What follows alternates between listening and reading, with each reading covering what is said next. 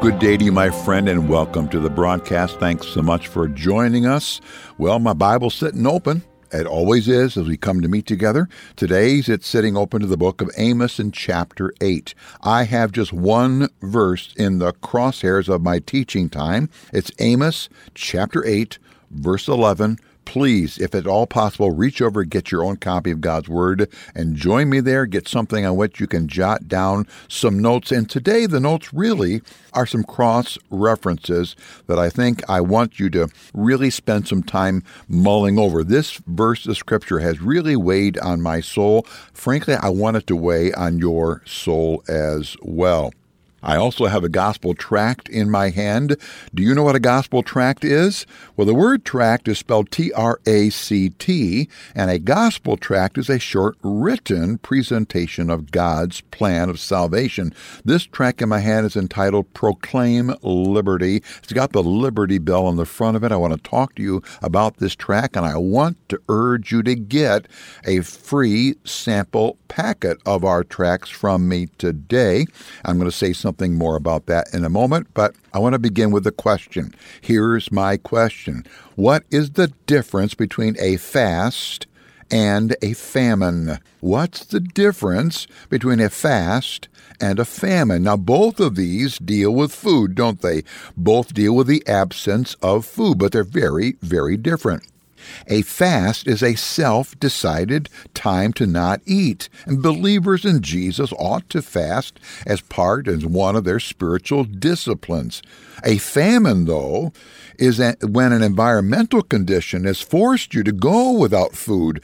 A fast you can end anytime you want to, but a famine you cannot. I bring all this up because the idea of a famine is in our text today, but it's a famine of God's Word. You and I, who have never personally seen, let alone experienced a prolonged famine of food. Now, I've never seen a famine. I've never experienced a famine. If you're like me, then most likely you and I will really not fully grasp the pictures before us. The Jews living in the day in which Amos preached this, they had seen a real famine. They would have understood the tragedy of the famine of the soul talked about here, the famine of God's Word. Get your Bible. Join me, please. The book of Amos, chapter 8, verse 11 will be our focus. I mentioned this gospel tract here a moment ago. On the face of it, as I said, is our picture of our Liberty Bell, and this tract opens with the words of Scripture found on the Liberty Bell. Those words are this: proclaim liberty unto the land and to all the inhabitants thereof. Did you know that those words come from the book of Leviticus? Believe it or not, the book of Leviticus is there on our Liberty Bell. This tract talks about these things, that first of all, that freedom is wonderful and that freedom is found in the person of Jesus Christ. Let me read you part of this tract. It says this: Dear reader, you may live in a free country, but are you really free? You can be free from the biting sting of a guilty conscience, free from the anguished torture of a haunting memory, free from the gnawing fear of certain death, free from the terrors of impending judgment, free from the terrifying thoughts of eternal hell, free from the enslaving power of sin that is wrecking your life, ruthlessly destroying your home, and relentlessly dragging your soul into eternal damnation. You can be free from sin. And that is the message of this tract. Free from sin and all the things that come as a result of it, because Jesus Christ has become your Savior. This is a powerful tract, and because of the picture, many people will pick it up and begin to read it. Please let me send you this sample packet of gospel tracts. At the end of the program, my announcer will give you our contact information. If you cannot wait to the end, just go to our website, which is BibleTractsInc.org.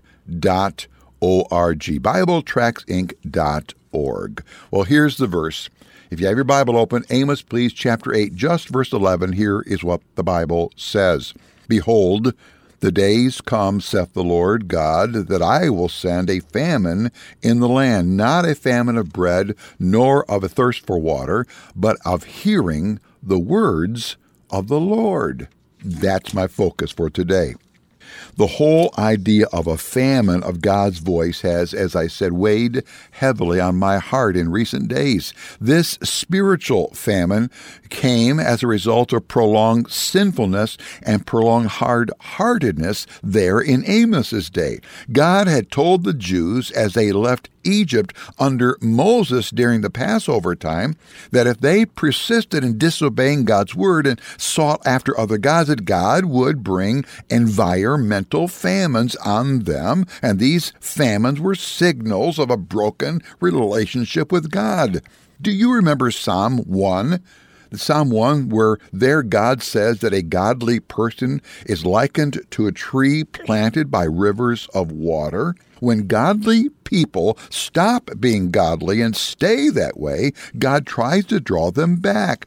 God uses physical and earthly droughts to cause them to grasp the spiritual drought and spiritual dryness in their soul. That's one of the tools God uses. In the Bible, a number of physical droughts and famines are found here. Elijah prayed, and it did not rain for 3 years. A drought came, a famine came. In the book of 2 Kings chapter 7, there's the story of the 4 lepers who found all that food and saved Israel from starvation. In that context, Elisha was the prophet, and a physical famine was God's tool to get the attention of Israel, but they would not repent. In the book of the Revelation, chapter 18, during the great tribulation period that's to come, God's going to judge the earth with a physical famine. But let me turn the corner here. Let me turn from the idea of physical famine to talk about spiritual famine. As I was thinking about this, God began to bring some scriptures to my heart. One of them, jot this down, would you please? One is 1 Samuel 3:1. 1 Samuel 3:1. That verse says that these words, in part, the word of the Lord was precious. That word there, precious, means valuable and rare. The word of the Lord was precious in those days. There was no open vision. When young Samuel came onto the scene, it was the period of the judges. A true cold-heartedness towards God had set in. God had stopped giving them open preaching. That means that while God did talk to certain individuals, certain of the judges privately to be his deliverers, God was not sending prophets to speak openly to the nation. It was a time of famine of God's word in the life and nation of Israel. In the Psalms, Psalm 74, that was a psalm written after Nebuchadnezzar, the Babylonian leader, had destroyed Jerusalem, destroyed the temple at Jerusalem. And listen to what verse 9 says, Psalm 74, verse 9. We see not our signs. The word signs refers to evidences of God's presence. We see not our signs. There's no more prophet. I'm going to stop reading the verse right there. The persistent sin and hard-heartedness of the nation of Judah in that particular location brought both physical destruction and death, but also spiritual famine. God went silent.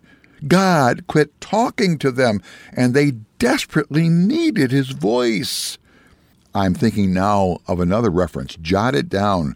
The book of Romans, chapter 11, verses 7 through 10. Romans 11, 7 through 10. These verses speak of another spiritual famine. They're directed by the pen of the Apostle Paul, writing under the inspiration of the Word of the Holy Spirit of God. And due to the rejection of the Jews of his day, that they would not receive him as their Messiah, God gave to the Jewish people as a whole a spirit of slumber, and eyes that can't see spiritual truth, and ears that can't hear God speak to their soul. It's absolutely true that some individual Jewish people are and will come to Christ as their Savior. That's why Paul wrote in Romans chapter 1 that the gospel is to go to the Jew first. Let's never stop taking the gospel to the Jewish people. But the Jewish people that receive Christ will be a minimal number compared to the whole of the Jewish people who are in spiritual famine. So, What do we do with all this? Well, let me just flat out tell you the burden on my heart today. There are 3 prongs to it. Prong number 1 is this: I am burdened for all of us who are truly born again. Are you and I becoming cold to the voice of God? Has it been a while since God stirred our conscience over some sin in our life, over some ministry He wants us to do? If that is so, then I guarantee you that you and I have a cold-heartedness in our relationship with God. We may still even be reading our Bible every day, but we walk away from our Bible reading with nothing fresh for our soul. Believer friend, if that describes us, we are in a spiritual famine. We're in a dangerous position. My second prong of application is this: I am burdened for the believers living in open defiance, in open disobedience to God. You know you are disobeying God. You know the part of God's word and the command of God that you will not obey. God has, in days gone by, pricked your conscience, and He's pricked your conscience time after time, but you have squashed the voice of God in your soul. Oh, friend, God very well will stop talking to your soul. He very well will. You are in the famine of God's word. That's a dangerous place to be. The third prong of my burden today is this: I'm burdened for you that are listening who are not saved. You know you're not saved. You know you are lost in your sin. God has pricked your conscience about sin, righteousness, and judgment on many occasions before this radio program today. But you have willfully pushed away the voice of God. You've told God, no, I will not respond to your voice. Oh, friend, you are headed in a famine when God will no longer talk to your soul.